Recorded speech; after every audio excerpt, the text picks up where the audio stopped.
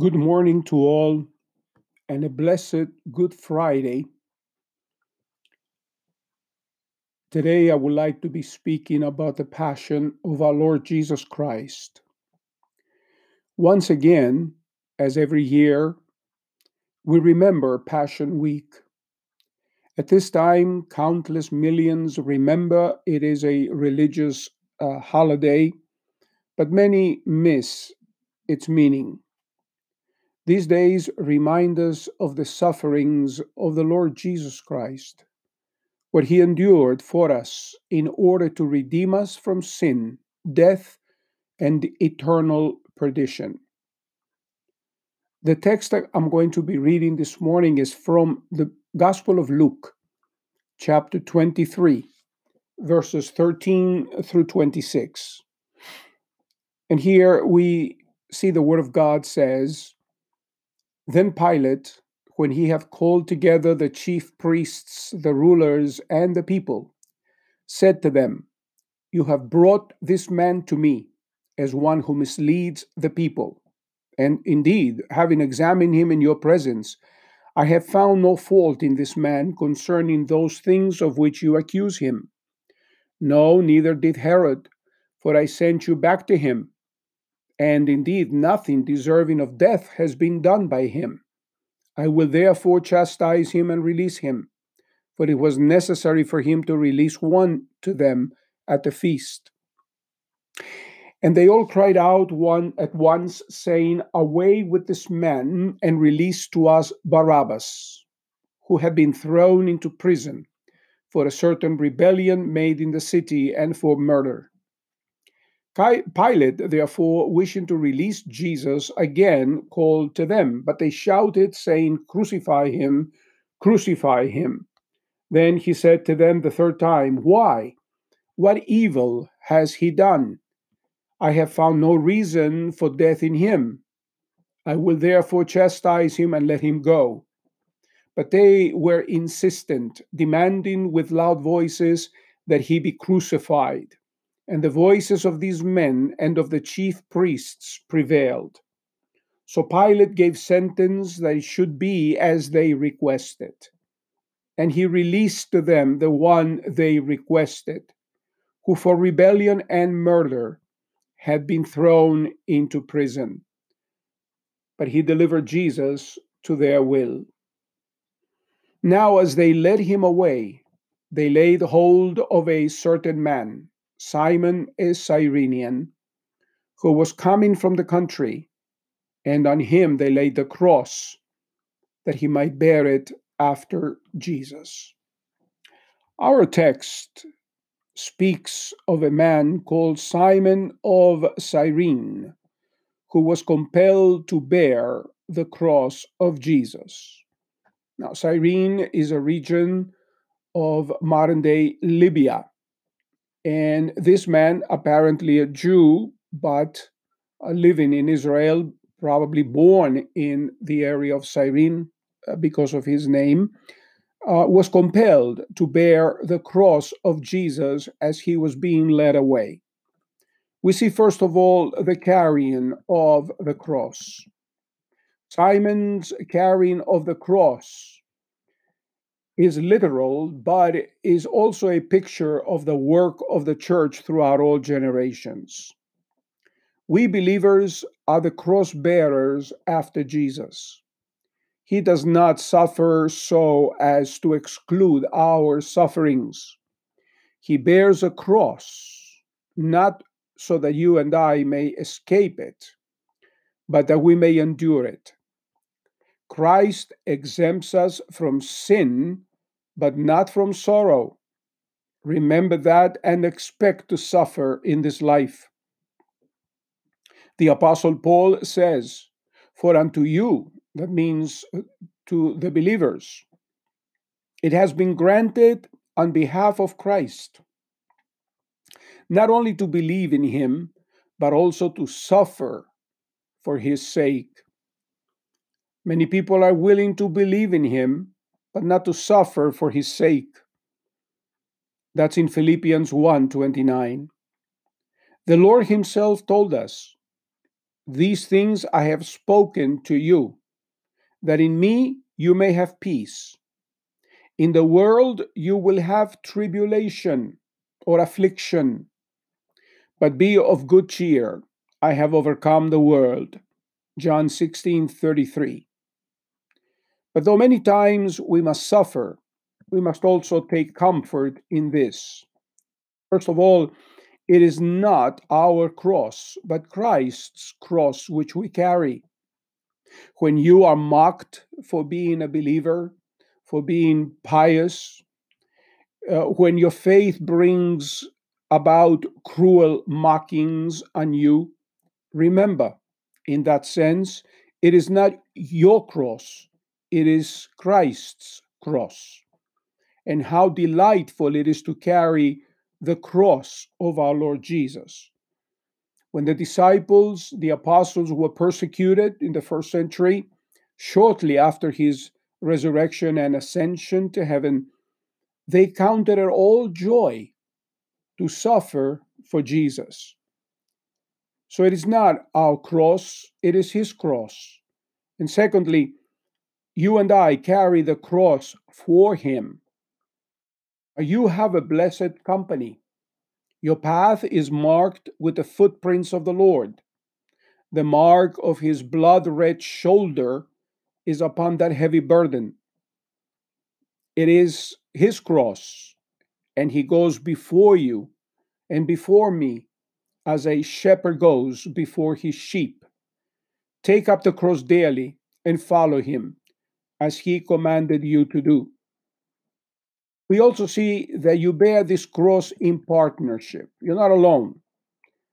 Some believe that Simon carried the cross, only one end really of the cross, and not the whole of it. It is possible. Christ may have carried the heavier part against the crossbeam, and Simon may have borne the higher end, or I should say the lighter end. Certainly it is so with you. You do but carry the light end of the cross. Christ bore the heavier end of it. How appropriate his words are at this point. Come to me, all you who labor and are heavy laden, and I will give you rest. Take my yoke upon you and learn of me, for I am gentle and lowly in heart, and you will find rest for your souls. For my yoke is easy and my burden is light. Matthew 11:28 through 30. And also, it is a great honor to bear the cross. Always remember that though Simon of Cyrene had to bear the cross for a very little while, it gave him a lasting honor. Even so, the cross we carry is only for a little while at the most, and then we shall receive the crown, the glory for doing it. Surely we should love the cross, and instead of shrinking from it, count it very dear. As Paul said, I have been crucified with Christ. It is no longer I who live, but Christ lives in me. And the life which I now live in the flesh, I live by faith in the Son of God, who loved me and gave himself for me. Galatians 2:20. Later in the same epistle he said, "But God forbid that I should boast except in the cross of our Lord Jesus Christ, by whom the world has been crucified to me, and I to the world." Galatians 6:14. Why all this? Why did the Apostle Paul love the cross? Because he also says, "For our light affliction, which is but for a moment, is working for us a far more exceeding and eternal weight of glory." 2 Corinthians 4:17. Our light affliction refers to the sufferings, the tribulations that we go through in this life. They seem sometimes to be long and drawn out and almost unbearable. But compared to eternity, what we go through right now is a light affliction. In eternity, we shall have a far more exceeding and eternal weight of glory. Not only we see the carrying of the cross, but we also see the shame of the cross. Though it is an honor for us to bear the cross, it is nevertheless the cross of shame, for it was produced because of our sins. The cross is the handiwork of our sin. The Lord's glory was turned into shame. How long, O you sons of men, will you turn my glory to shame? Exclaimed King David in Psalm 4, verse 2. And of course, we know that this also refers to the Messiah prophetically. Someone made a mournful list of the honors the blinded people of Israel at the time awarded their long expected king. First of all, they gave him a procession of honor, which consisted of Roman soldiers, Jewish priests, men and women. They all took part, he himself bearing his cross. This is the triumph which the world awards him who comes to overthrow man's worst enemies. Mocking shouts are his only acclamations, and cruel taunts his only paean of praise. And let us not be quick to judge the people of Israel, for if the Lord had come to any other people, they would have treated him the same way. It is not a matter of nationality, race, or creed. It is a matter of man's sin. So they gave him a procession of honor. The world mocked him. The Romans crucified him. They presented him not only with a procession of honor, and they mocked him, but they presented him with the wine of honor. Instead of a golden cup of generous wine, they offered him the criminal stupefying death draught, which he refused because he would preserve an intact taste with which to taste death. And later, when he cried, "I thirst," they gave him vinegar mixed with gall, thrust into his mouth upon a sponge. We also see that he was provided with a guard of honor. They showed their esteem of him by gambling over his garments, and these were the Roman soldiers, which they had seized as their booty. Such was the bodyguard of the King of Heaven, a troop of gamblers and executioners. He was provided also with a throne of honor. This consisted of the bloody tree. No easier place of rest would rebel men yield to their feudal lord. The cross was, in fact, the full expression of the world's feeling towards him. There, they seem to say, you, Son of God, this is the way in which God himself should be treated, could we reach him. This represents the horrible state of fallen man, regardless of who he is. This world would have none of God, though God seeks for lost men still. And he was provided with a title of honor. That title was King of the Jews.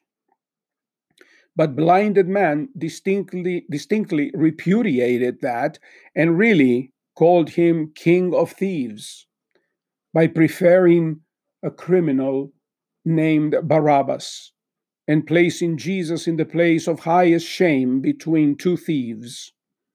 They chose the criminal and rejected the Savior. His glory was therefore in all things turned into shame by the sons of men.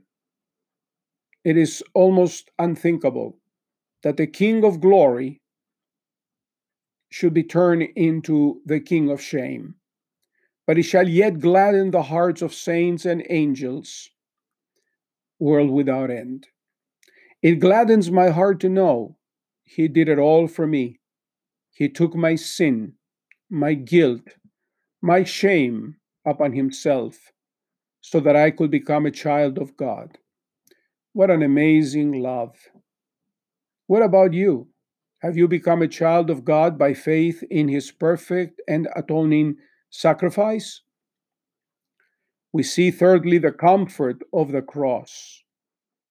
In our text of Luke, further down, it says, "And when they had come to the place called Calvary, that is, the place of the skull, there they crucified him and the criminals, one on the right hand and the other on the left." The cross of Jesus brings comfort to the believer's heart. For there, the great work of redemption was accomplished for our needy souls. Therefore, the hill of comfort is the hill of Calvary, and no scene in sacred history ever gladdens the soul like Calvary's tragic event. Light springs from the hill of Golgotha with rays of hope for eternal life. There, grace has dug a fountain, gushing waters at all times with a pure crystal clear of the springs of salvation, each drop capable of alleviating the ills of mankind. You and I have had our seasons of conflict, and we must confess that it was not on Mount Olivet or the Mount of Olives, where the Lord warns us of coming judgment, that we found comfort. Not even on Mount Sinai, where God thundered his perfect law upon imperfect man. Not on Mount Tabor, illuminated with his transfiguration. Our comfort comes from Gethsemane, from Gabbatha, and from Golgotha. They have the means to comfort you and me. The bitter herbs of Gethsemane, where he prayed in agony, have often taken away the bitter herbs of your life. The scourge of Gabbatha, the place of the pavement, has often scourged away your cares and mine. And the groans of Golgotha, which is Calvary in Hebrew, have put all other groans to flight. This way, Golgotha yields all the rich comfort we need. We never should have known Christ's love in all its magnitude if he had not died. And we never could have guessed the Father's deep affection if he had not given his Son to die for us. All the mercies we enjoy sing of love. He who would know love, let him go to Golgotha and see the man of sorrows and acquainted with grief. Die there for his and her sins. Have you looked to Golgotha with the eyes of faith? Have you stood under the shadow of that old cross of shame? That cross in which the bleeding, broken, and battered body of the Savior was hanging for 6 hours, dying there for you and me. Have you seen under the shadow of that cross the Lamb of God bleeding and dying for you? If you have never come to the cross, if you have never come to Golgotha, I encourage you to come today. For it says, today is the day of salvation. Today is the accepted time. Today is God's time. Tomorrow is the devil's excuse. We cannot do it tomorrow, for tomorrow may never come. But we have today, and it is today that we must do it. Remember, Passover season, or as some people call it, Easter, badly called, it is the time when the Son of God was crucified on the cross and died there, was buried and resurrected, and did all that work of redemption for you and me.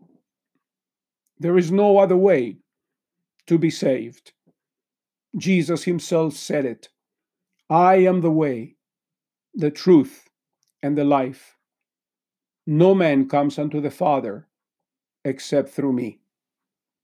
There is no other name under heaven given among men whereby we must be saved. So today, if you hear this message, take it to heart and accept the Lord Jesus Christ as your own Lord and Savior. For it says also that the wages of sin is death, but the gift of God is eternal life through Jesus Christ our Lord. How do we know this? Because the scriptures also tell us that God demonstrated his love toward us, in that while we were yet sinners, Christ died for us.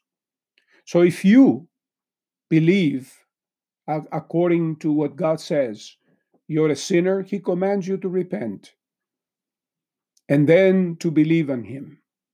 If you believe, or if you confess with your mouth that Jesus is Lord, and you believe in your heart that God has raised him from the dead, you shall be saved. For whosoever shall call upon the name of the Lord shall be saved. Whosoever includes you and me. I thank God that over 45 years ago, I accepted him as my Lord and Savior. And I have never looked back. And I rejoice in his grace and love because he took me in. He says also, all that the Father will give me shall come to me, and him who comes to me I will in no wise cast out. Thank the Lord for his mercy. He accepts all those who come to him. He rejects no one. So won't you come to him today and be born again on this Passover week, when we celebrate not only his sufferings and death on the cross, but also his resurrection. May the Lord bless you and your family and keep you safe and protected by his immense and infinite mercy and grace. Have a wonderful Good Friday. We'll hear another message on Sunday for the resurrection. May the Lord bless you again. In Jesus' name, amen.